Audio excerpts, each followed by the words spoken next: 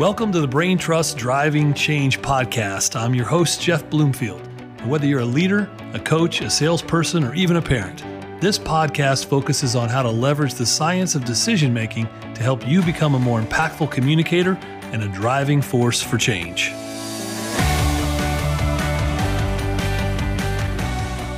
Well, welcome back to the Driving Change podcast. I am your host, Jeff Bloomfield, and boy, am I excited about today's guest. I know I probably say that every episode, but this time I really mean it. Listeners, you guys know we've had so many great guests out there, from award-winning comedians and authors to Hall of Fame football players, but we've never had a guest on quite like Karen Hough. Karen is the founder and CEO of a company called Improv Edge. Now, it's the first training company to combine improv with neuroscience and psychology to create business training with an improv twist. Now, I know this about Karen. She's big on communication effectiveness and performance. And she takes this improv to a degree that I think many of you really don't even realize you're doing it every day and don't even know you're doing it. Now, Karen is a graduate of Yale University. Karen's first life was a professional actress and improviser, or improvisaire, it's been if you're French, in Second City. One of my favorite things, I love people who come out of Second City in the improv. This led to her second life as a successful executive in network engineering, where she discovered that her improv skills helped her succeed. Now, this led her to her third life, where as an entrepreneur, she pursued the idea of Improv Edge as a research project with the Wharton School of Business in order to validate some of the concepts of improvisation as seen in high-performing teams all over companies. Now, here's what I want you to know. Today, Improv Edge and Karen and her team, they're working with Fortune 500 companies. She's worked with 50 of those, companies like NBC, Gilead, Bricker Neckler, Formica, AstraZeneca, and the list goes on and on and on, but you don't care about that. What you care about is that Karen can help you think differently about how to show up differently in any given moment. She's an Amazon bestselling author of 3 books. We'll talk about those at the end. They're awesome.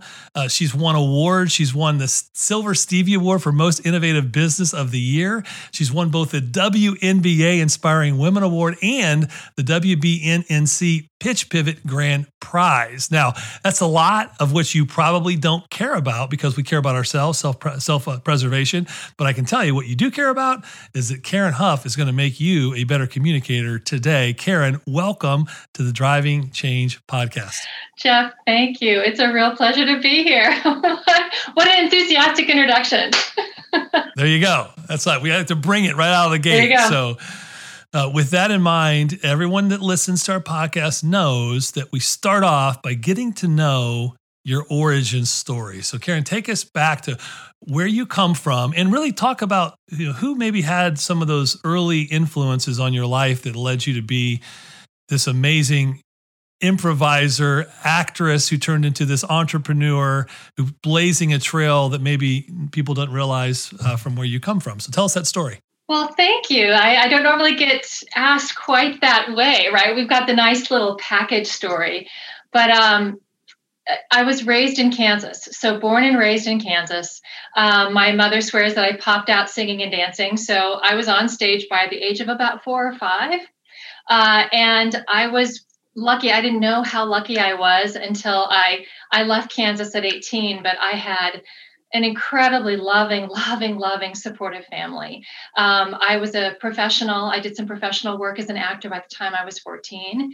And they were, very middle-class, hardworking people. I spent the summers on the farm, learned to drive a tractor at the age of 11, so I could be useful. And I also just was allowed to try anything I wanted to. Any activity, they would find a way to pay for the lessons. I was in 4-H and dancing and anything that would ever come up. I had a very, very wide interest. So I had this amazing childhood. And I also want you to know that both of my grandfathers were entrepreneurs. My maternal grandfather, Austin Cobb, was a serial entrepreneur. And my paternal grandfather was a true blacksmith. Like, he had his own shop. He was the blacksmith for a very, very small Kansas town. So sometimes I wonder if that's part of where that drive came from, that very hard work ethic. So by who knew how, but this public school kid got into Yale because my mother insisted that I go to the interview. I was just going to apply to something nearby, and she heard that there were interviewers from some of the Ivy Leagues, and she said, no, you need to go do that. I do remember that the application fee was $50, and we didn't know where we were going to come up with that, but we did. We came up with it and applied. So it was amazing that I went there, and I have been a performer since forever. But when I got to Yale, I met some kids who knew about improv because they came from Chicago. Now, people take improvisation for granted now. Almost any small town or city, especially if they have a university that you go to, is going to have an improv group. You can see a student improv group. You can maybe take classes. Back then, it was not a well-known art form at all. I helped to launch the first improv troupe at Yale. There weren't any in the Ivy League, so we helped to launch the Ivy League Improv Consortium. And it changed everything I knew about performance. It changed how I thought about life, how I thought about relationships, how I thought about performance, how I showed up as a person and as a performer. It was so transformative for me. How I showed up as a friend, how I showed up as a daughter. And it completely changed everything that was important to me. So, you pushed me. You said that you would dig if I wasn't honest. Again, this lucky, happy, wonderful, young woman I see in my past. I did have one really, really awful situation. I had gone to Paris to study abroad. And while I was there, my sister was raped and murdered, my only sibling. And I think, once you have something like that happen in your life, there's just no reason to wait for anything ever. I never got to see her. I had already been gone for a few months when I came back. And then, my parents kept me very safe from the trial and all of that. But I knew that if I wanted to do things in life, I was never going to wait for them. So, even though I had so much student debt and everything, when I graduated, I went straight to Chicago and became an actor. And I was pretty lucky. I could live on it. I could pay my little, how your student loan is like $200 for the rest of your life. I could pay that. I could pay my rent. I started getting work not only in improv. I worked at Second City. I left there pretty soon because I wanted to go start my own troops. I wanted there to be more women in the troops. I wanted us to try different things. So I did that. I did everything from Shakespeare to I was a radio host. I was a host on a TV show in Chicago. I did a couple of movies. I had a fantastic career. I had a really great agent. And I met this amazing man walking my dog who became my husband. And so then, his job took us to New York. So I'm jumping up and down like, awesome, we're going to New York. I started working in New York. I was having great luck as an actor.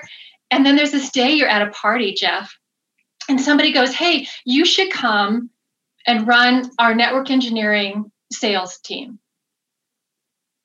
And you just go, you're completely drunk. I'm an actor. Have a nice evening, And so, he called the next day and said, no, really, we mean it. And so you say yes and like an improviser. I literally called my agent and quit and walked into the halls of a corporation, the first one I'd ever really been in my life, the next day. So I took engineering and sales courses and business courses every night, and I improvised every darn day. And let me tell you, again, I just was so successful. I had the highest profit margin. That company went public. I ended up moving to another tech startup that was acquired. So I got to go through a merger. I mean, it was amazing. And it was all of this that started the idea for Improv Edge.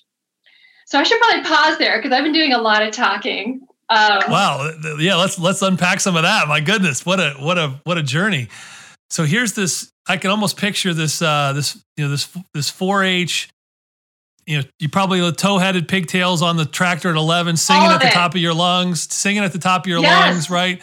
Here's this with parents who just were like, you go, girl, you're going to do great things. We're going to do everything we can. You just go. So you had an amazing support structure early on that helped you believe at a young age that you could do anything. It sounds like, and you were wired for that. You were wired to believe you could do anything. And isn't that so great to have that? Either you have it within yourself and somehow you You do it because you're resisting something, maybe negative influences in your life, or sometimes you just have those people that just keep blowing that wind behind you and just keep pushing you forward. And thankfully you had that. And your life wasn't without struggle. Obviously, horrendous situations happened to you in your life. And for so many of us out there, those things happen, maybe not to the degree you had to go through, unfortunately. I'm sorry for that. That's terrible. I can't even imagine that. But we have to respond. Yeah. Right? Life is about events happening and how we respond, how we show up, to your point. So you didn't go Second City. Did you cross any paths with anybody in Second City that that we would know from everybody goes through Second City. Did you go through, it seems like every great comedian or actor at some point goes through Second City. Did you cross paths? Any good fun stories from any other actors? Yeah. I mean, like I knew a lot of them. So like Matt Walsh and Rachel Dratch, and they started Upright Citizens Brigade. Armando Diaz was in my classes with me, and I think we performed in one show together, and he started another troupe in New York. There's a lot of actors I could point to, especially because Chicago in the day, they're now the ones that are making, all the big movies, doing all that work. Just even at Yale, I had some very famous crossovers, but that it's a long list. They're really great people. They're super successful. They're running Hollywood now. I do have to ask, was Chris Farley, he was a Second City guy, wasn't he? I never knew Chris. No, and okay, he was older than me by quite a bit, so... Okay. Well, Tommy Boy is our favorite sales movie of all time. So, we always have to prop up Tommy Boy. Well, the skill it takes. So then you go to New York, and I'm not sure why some guy was walking your dog, but you said you met a guy walking your dog. He was walking a dog, and I was, right. So he was in Chicago. We're at Dog Beach. He's got this beautiful, purebred dog. I've got the mud I saved off the highway. He's all showered and looking nice. I had thrown on a ball cap that morning. I mean, it was just I can't believe he actually talked to me. But we met on that beach. And I think 13 months later, he proposed to me on that same beach with our dogs in tow. Now, is that a microcosm of your two's personalities there, that moment? Like you're kind of a free for all, go for it, throw the hat on, go walk the dog. And he's got the pure breed dog he's all buttoned up and don't get yourself in trouble, but are there some personality character traits coming out there that still persist? Maybe. Yeah. I mean, he's super analytical. He's always been my skeptic. That if I thought something wouldn't go, he'd be like, well, you'd have to prove it to me. So I had to do that research. He's a finance guy, he knows all about that. So he's really great, but he's got a fun loving side too. Okay, good. So you go to New York. Now this is one of those cases where so you'd already been doing a lot of improv. So where did you start to see that the tenets of improv applied? So you take this job, right? For the first time ever in this business, did you automatically immediately see that there were some tenets of improv that would work really well in the business world? Or were you just kind of head down? Because where a lot of people make the mistake is they go to a job and then they everybody tells them this is the way we've always done things. You should do things this way, but just put your flair on it. Where you were probably starting to see that there's probably different ways of doing things. When did that light bulb start to go off for you that there's some crossover here with improv and business success? Probably within about a week. Because you have to realize too, in the first startup, there were only 2 women in the whole company, me running the sales team and the front receptionist. So then there was that. Wow. So I was unusual to begin with. And then in addition, I'd be even in conversations, and it was so shocking for me to not run into yes and to have to deal with. So, all you can do is be a model for what you want to see in the world. So I would say yes and suddenly clients and my boss would start responding differently and something would go wrong and I'd be able to just deal with it. So it was pretty powerful almost immediately. So give us a little backstory on the yes and, right? Because those of us who grew up with, Drew Carey, who didn't originate, whose line is it anyway? But, he made it really popular in our cult growing up. The yes and became, that's where most people probably are familiar with improv at a global level, right? Because that show really took off. Yeah. Another guy from Ohio, by the way, the land of milk and honey. So tell us where that yes and, what's the history behind that from an improvisational standpoint? So yes and is the foundational principle of improv, Jeff. It can't occur without yes and. And yes and is we at Improv Edge, we broke it up into 2 concepts, yes space and building blocks. When we did our research for Wharton that then led to all of this, we found that there were actually 2 ideas here. And yes and is really the idea that, think about it, an improv troupe walks on stage. There's 4 or 5 of us, right? We have no script, no props, no costumes, absolutely none of the normal tools of theater. And all we have is each other and an audience who we can use, right? We don't pretend like they're not there like you do in normal theater, and about 2 hours to fill. And somebody says, go. Okay. So for a lot of people, that sounds like a nightmare. For me, it was the most incredible theatrical and creative moment I think I've ever dealt with. And I loved it. I loved every second of it. And the reason it works is if I walk on stage and you're my troupe member, Jeff, and I say, hey, I'm an astronaut, what are you going to say? Yes. And I also used to build rockets as a kid. So now I know exactly what to do. Boom. So you agreed with me. Yes, we're astronauts. And then you gave me what we call a gift. You added on to it. You built onto my idea. We've got rockets now. We got ideas, and we can make the scene go anywhere. So it's very powerful. And in the corporate world, for example, when I work with C-level, they don't realize that just the power of saying, yes, I hear you. Yes, you're valued. Or saying, interesting idea, can literally skyrocket engagement for employees.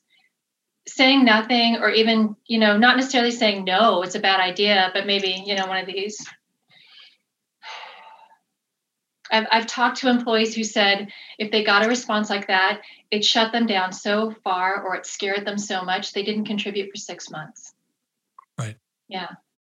No, that's so true. And I think that this is a mindset thing, right? So we know that the brain, because the brain is primarily wired for self-preservation, it's looking for safety first, and it's looking to reduce risk. Correct. And as it interacts with other human beings, life is a stage. Yeah. Right? Life is a giant improv stage. And as you interact with any human being, whether you know them or don't know them, the brain is trying to filter out, is this person here to help me or hurt me? And so depending on how you show up to that person, in that case, the example you gave, well, here's a person in authority already, technically, right? So they have some control over me by paycheck, and their response to me, they're showing up as in they don't approve of my idea. So now I have the kind of the double risk. And so what happens? Naturally, we go into shutdown mode, because anything else I do or say will only further put me at risk of loss. And so I think I love this concept, because you're teaching us as individual communicators how you immediately in the moment interact with anyone will trigger. There's a real thing in psychology, it's called emotional contagion. Exactly. And psychological safety. Yeah. Right. Absolutely. So by simply saying yes to people, and the thing is, you don't have to agree with their idea. There's a psychological difference, as you know, Jeff, in the hormones that are flowing in the brain. So the brain, the Journal of Multilingual and Multicultural Development, if you haven't seen this, did a fantastic study. It's so great because it's across cultures and across languages. And simply the use of the words that we choose can make a difference in whether or not that brain is flowing with defense hormones like cortisol, for fight or flight, or if it's feeling safe. So even in writing and even in word use, if we're using words like, hey, this is a bad situation, I don't know what you did, but we got to figure this out and you better not mess up. Okay, that immediately changes the chemistry of that person's brain. They go into defense, they can't even think straight. Whereas the same message said differently, to say, hey, I know you've always been able to help me come up with solutions. There's been a little glitch here. So can you brainstorm with me about how we can make it better? Right? You basically said the same thing, but it's with different word usage. We'll now have a brain that is open, ready to think, ready to act, ready to collaborate. I love it. And for my fellow nerds that listen out there, the idea we talk about all the time is, adrenaline and cortisol are useful in the moment when they're needed to help focus your attention to get away from, the rustling in the bush. But in everyday business conversations, you need a lot more oxytocin, a lot more serotonin. And that's what you're talking about. That's exactly what's initiated. Now, I'm going to put you on a spot and ask you, why do you think then so many of us, our responses in these situations as leaders, or as really anyone who's communicating for a living, why are they more either at best a yes but as opposed to a yes and, or more than likely they're a more of that idea of, well, didn't you see this? Why didn't you notice this? Like, why do most people have a default button? It seems like even when their intentions are good, their impact is negative. Any thoughts on that? Don't you think it's also a defense mechanism? So if we look at some of the work of Ryan and Decky, and then there's my colleague Erica Jackson would kill me because I can't remember the exact study, but it has to do with anxiety versus curiosity. So when we hear something we think is wrong, or we judge, right, through all of our filters, through all of our biases that we think is not right, we immediately go to defending or saying why that other situation is wrong, rather than approaching it like a scientist or like an improviser. So the fourth concept that we talk about is called oops to eureka. You're in an unexpected situation. Your colleague says something that you didn't expect. And in the moment of oops, we all tighten up and worry that we don't know what's going to happen. This is an unusual situation. It's an idea I've never come across. And yet, if we turn up the curiosity knob, which is the job of improvisers and scientists to say, how fascinating, I've never seen this before, then suddenly you're moving toward a eureka and you're saying, that's an idea that hasn't come across. Can you tell me some more about it? And sitting back and letting that other person talk through, and suddenly your brain starts to get opened up to possibility, is a lot of what we talk about. And I mean, Jeff, as we talk about 2021, I have to say, I haven't had conversations this rich with leaders across the globe. We're working on 4 continents right now. And obviously all virtually. We used to travel there. and some of the conversations around how to be improvisational, and the richness of that idea of waking up and not knowing what's going to happen next, the deep understanding of why improv matters, has never been this resonant since probably the conversations I had in 2009 during the housing market crash. That's so good. And what isn't it funny though? Not funny. It's sad, really, that it usually takes some level of crisis, to bring us to the place where we are a little more open to these things. Change, for instance. Sometimes you're forced to change, and we know that human beings don't do well with change. And you mentioned it earlier. I think our fear of the unknown paralyzes us. And if you really break it down to the psychology and the neuroscience behind it, it's because of that fear of risk of loss, ultimately. Yeah. So we're so protectionistic that we almost naturally, our biology default setting is protection, risk aversion. And as a result, for many people, unless you really develop this skill, our default is no but as opposed to yes and. Right. Have you found that to be true? Absolutely. And even working with people on the yes, but, they think that they're saying something positive and then, sliding in the criticism. If you get rid of the word but completely out of your writing and out of your terminology and replace it with and, it actually has the same meaning usually, but is far more positive, far more engaging, allows you to be seen as a collaborator, allows the other person to want to be a part of that. And for some of this, I was thinking as you were talking about the situation, Jeff, at Improv Edge, we call it comfortable discomfort. So we know when we begin to work with a team that even the word improv can set them at high alert. They're like, what is this session going to be about? And so creating a place where they can lean into a little bit of an uncomfortable experience, because that's how we're going to grow, but not so uncomfortable that it freezes them up.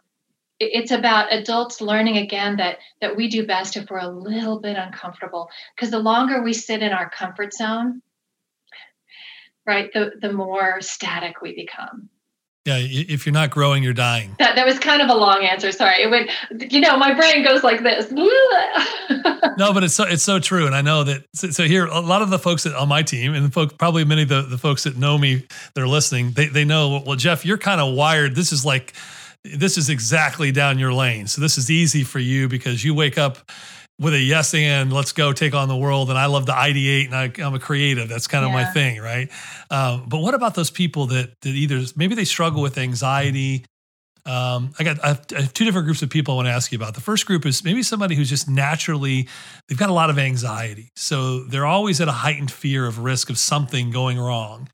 How do you help coach them out of that place of that natural default of anxiety into this more open space of possibility?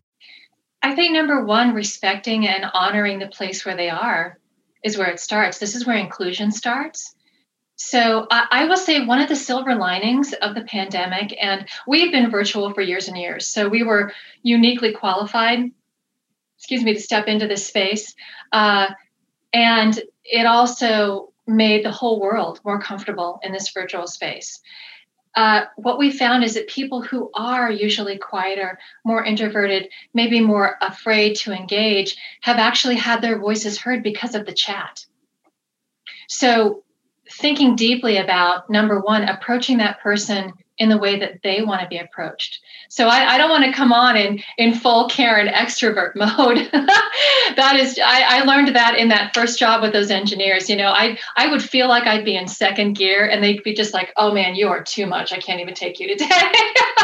So number one, helping to say, hey, I know that this is different and I want to change a little bit so that you're more comfortable and meet you where you are so that we can have an open conversation is part of it. And then also talking about the benefit of seeing other perspectives. And then if they make the slightest contribution, honoring that and hearing it and also sharing it is really critical, because you can't take someone from here to here in a day, but you can take them from here to here. And then once they say, oh, wow, this is okay. I tried something small, only asking them to try something small, then they'll be willing to take another step. I think that's also, for us, the beauty of our deep work in diversity, equity, and inclusion, which runs through all of our content, is that you can't move a person from extreme unconscious bias to an activator. It's a matter of understanding there's a continuum for everyone, that we honor where you are, and it's all about education and learning. So does that answer your question? Helping them to feel as comfortable as possible and saying, hey, just take one little step with me. I'm not going to ask you to do too much. Take one little step, try that out, see how it feels, and then we'll talk again. Yeah, I think one of the mistakes some leaders make, I've made it myself, excuse me, back in the day when I was a leader in corporate America, and even now in the last decade, running our company, I'm a cheerleader. And I see where we're going. I'm like, I'm Frank the Tank from old school. Come on, everybody, we're gonna go streaking in the quad, and I'm ready for everybody just to come with me. And starting, I think what you're getting at is recognizing just how different people are, and great leaders can see the possibility in people, and they want to immediately just teleport them to that possibility. That's how I am. That's one of my big blind spots is I can see what you're capable of. And I know that if you just follow these 3 steps, I'll get you there tomorrow.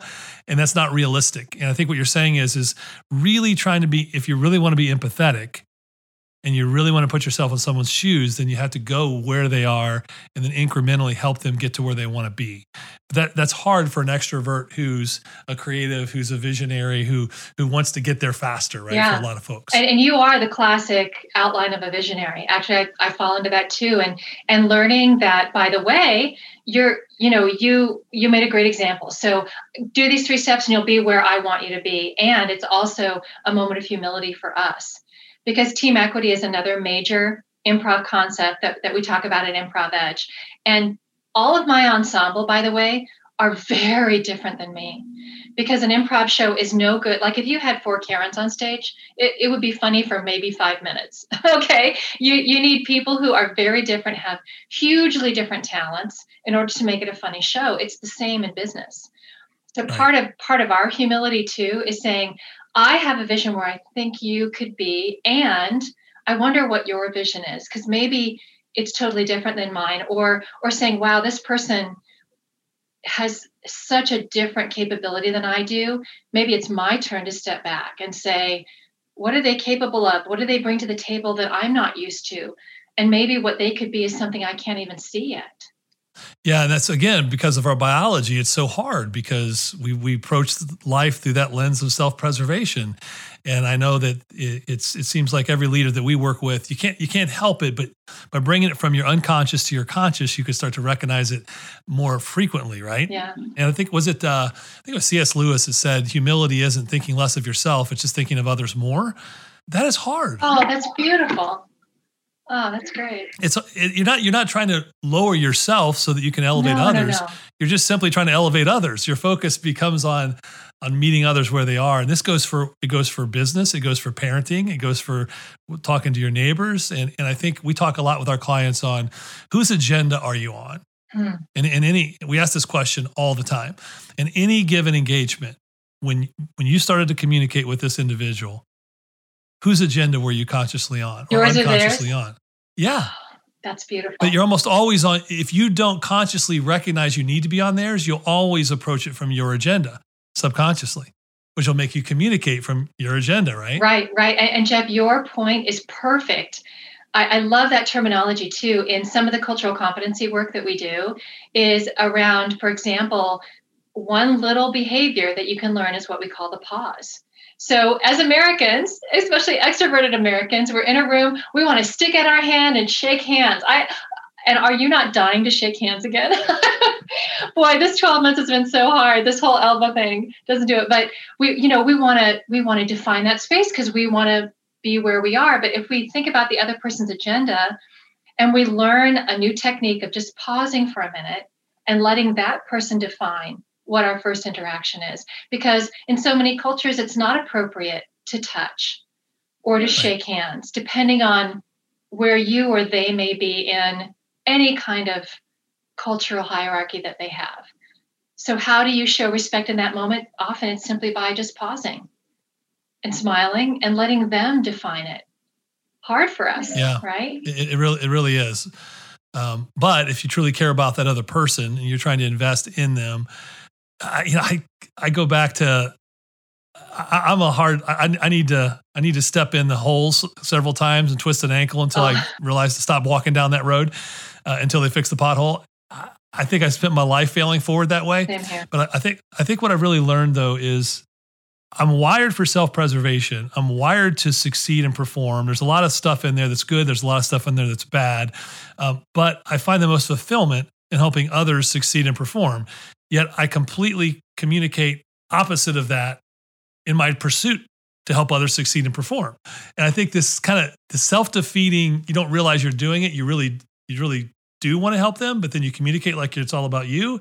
But in the end, you really want to succeed, but then you realize the success for you really only matters if you help them succeed.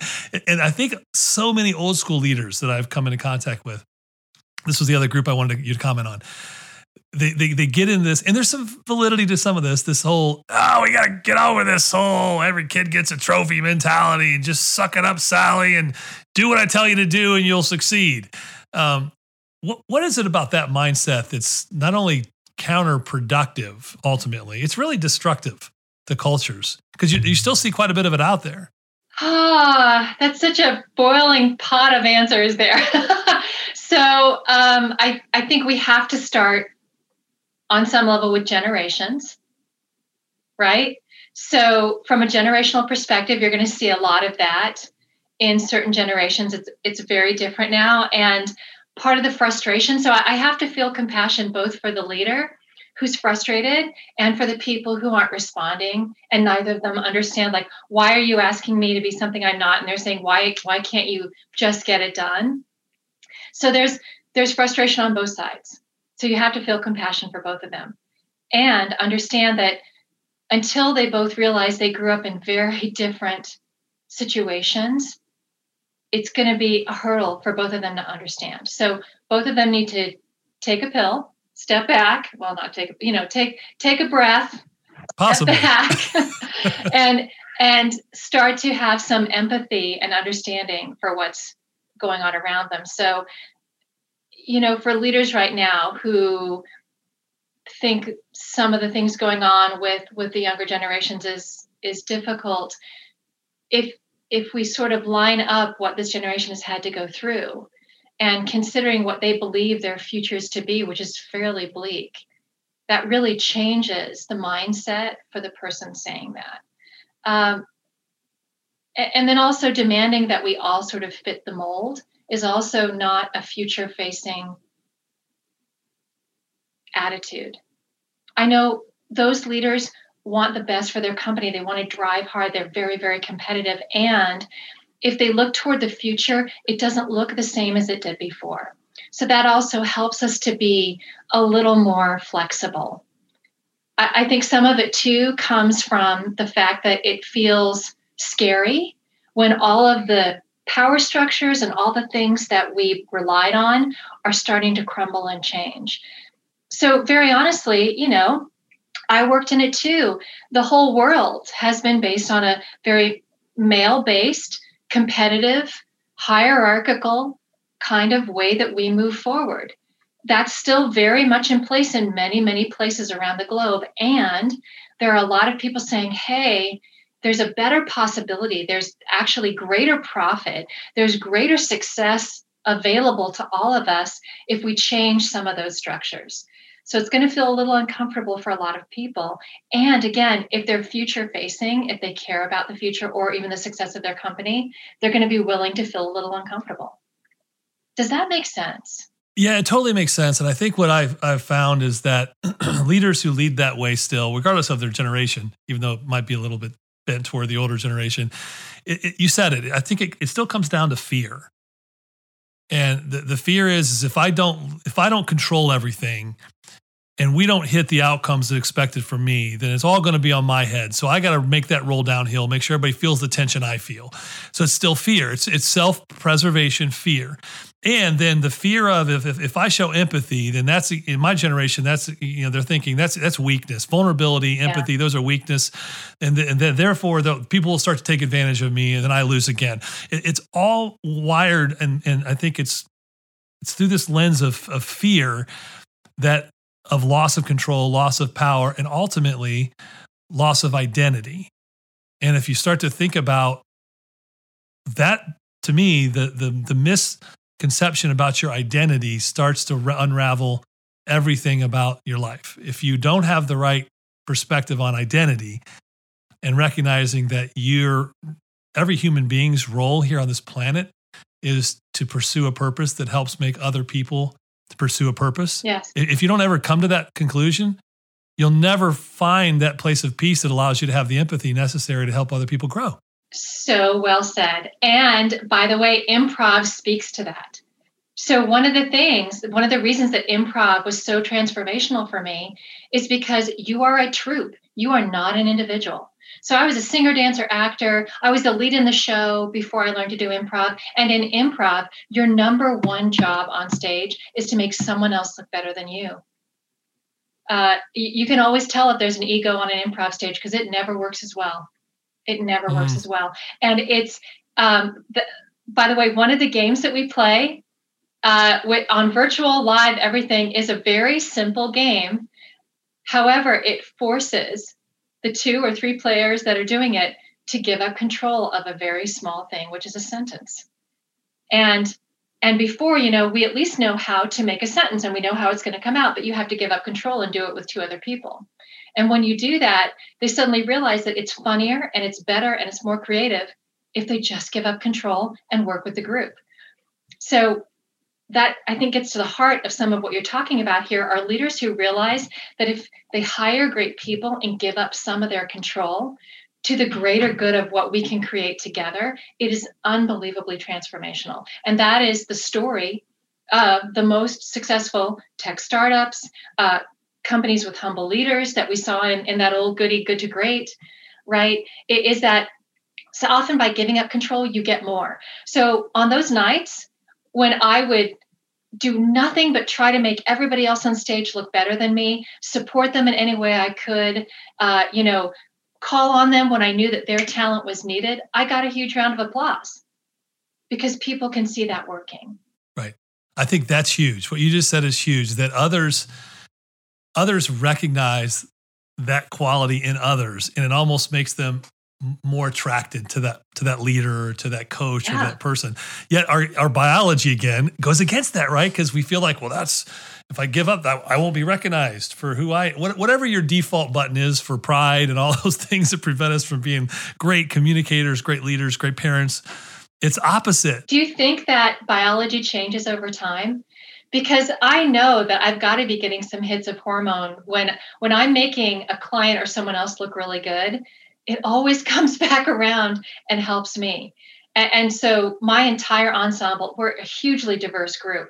They all have that they feel good when, we've done something and yet the stakeholder is sort of the one getting all the applause and we're all like, yes. Does it change over time? Because we now have so many feedback mechanisms to want to do that. I'm curious. So it does. Now the biology doesn't change, but what happens is the physiology does. Now look, actually I shouldn't say that. The biology does change because all the way back in the in the 1930s, Dr. Hough came up with this concept that to create a habit, neurons that fire together wire together, Yes. and they create new axonal structural pathways in your brain. And the more that you create this pathway and repeat it, it's like water flowing down a mountain. And the more it flows, the wider that crevasse goes. That's a neural pathway in your brain. And then what happens is that the neurons start to fire the wire together. They create that pathway. Your team has learned that pathway. And as a result of that, they activate the neurochemistry of oxytocin, serotonin. Their outcomes of their expectation now are based on a new neural pathway. Yeah. And so they're able to do that. And so I think absolutely it does change to some degree the biology, but really that, to your earlier point on the neurochemistry and the physiology of that affirmation, they've learned that their outcome is they want the client to get the credit. That's their outcome. So when you're pursuing that outcome, you get the warm fuzzies when you feel like you've accomplished that outcome. Serotonin, dopamine, all of that goes, right? As opposed to the opposite. So totally. Yeah, makes sense. Cool. All right, so let's wrap with this.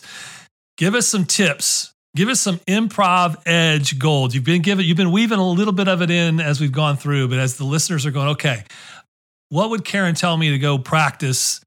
I'm not an improv specialist, but she would say, hey, I want you to go try these 2 or 3 things that'll help you get in the right mindset to accomplish some of these things. We got the yes and one.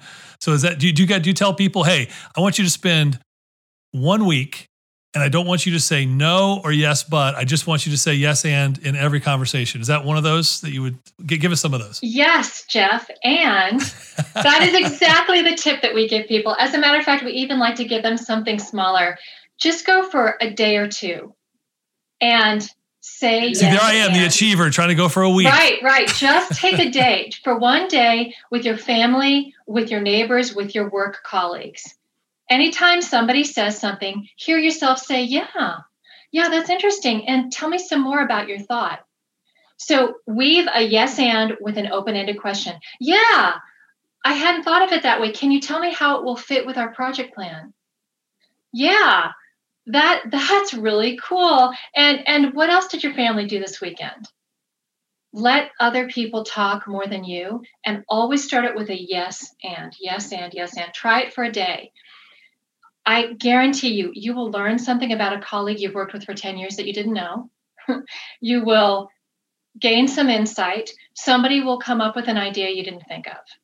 Or best yet, your teenager will say more than a monosyllable to you. That is the best outcome. So that's on the yes and piece. And I think another thing, which may be a little bit harder, is to think differently about the unexpected and your own mistakes. So oops to Eureka that I brought up earlier is the idea of something really tough happening. Even if it's something great, like you get a huge client 5 times the size of anything you've ever seen before, there's still that moment of, how are we going to deliver this, right? So that oops moment where something unexpected happened. I mean, we have all been living in a year of oops. And the true reason that we get to a Eureka, oops to Eureka, is because of how we choose to respond in that moment. So pause, take a deep breath for yourself, acknowledge that something has happened, and then slowly start to improvise. I've written stories actually about having an oops in my life that didn't get resolved for a year. It became a Eureka, but it took a year. So it's swimming through a lot of uncertainty and difficulty and believing that by being positive, by being flexible, by being adaptable, by drawing in other people rather than working it all out yourself, that you can reach a Eureka is true.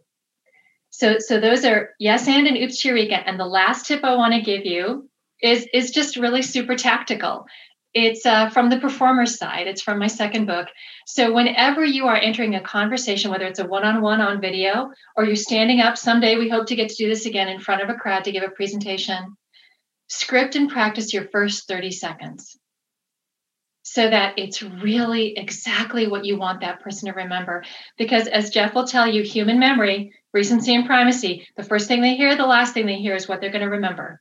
So don't come in and go, hey, yeah, hi, everybody. So glad to be here. We're going to talk about improv. No, go, do you want to have more success today? I'm going to teach you 3 things you've got to remember. Just come up with a 30-second opening that grabs them and reminds them of why they're here, and they will remember. Love it. Great. Well, outside of those 3 things, how can the audience, the listeners, learn more about you and Improv Edge? And where can you point them? Let's point them to some places where some fun information we can go learn more. Sure. So improvedge.com, you can see all of the work we've done with companies all over the world in the area of transformational leadership, transforming culture, and diversity, equity, and inclusion are the 3 big buckets where you can see everything from negotiation to managing tough conversations to collaboration and teamwork. So please visit the website, www.improvedge.com. You can find us especially on LinkedIn. We are absolutely all over LinkedIn, the whole ensemble. We have great videos that you can watch on YouTube if you want to get a sense of how this all works. So you can go to Improv Edge video on YouTube. And then also, if you're interested in any of my 3 books, or which also is a 4th is my Yes Deck, which is a creativity tool in the form of a pack of cards, super useful. You can find it not only on our website, but also on Amazon. That's awesome. And now listen, to the audience, you're out there, you're living in a world of improv already. You might as well get better tools to help you succeed in what you're already doing out there unconsciously anyway. Well, Karen, I was excited about this. You did not disappoint. I've learned a lot. I've got some things I got to go work on. Thank you so much for being a guest on the Driving Change podcast. We'd love to have you back again sometime soon. I would love to. Thanks, Jeff. Have a great day. You too.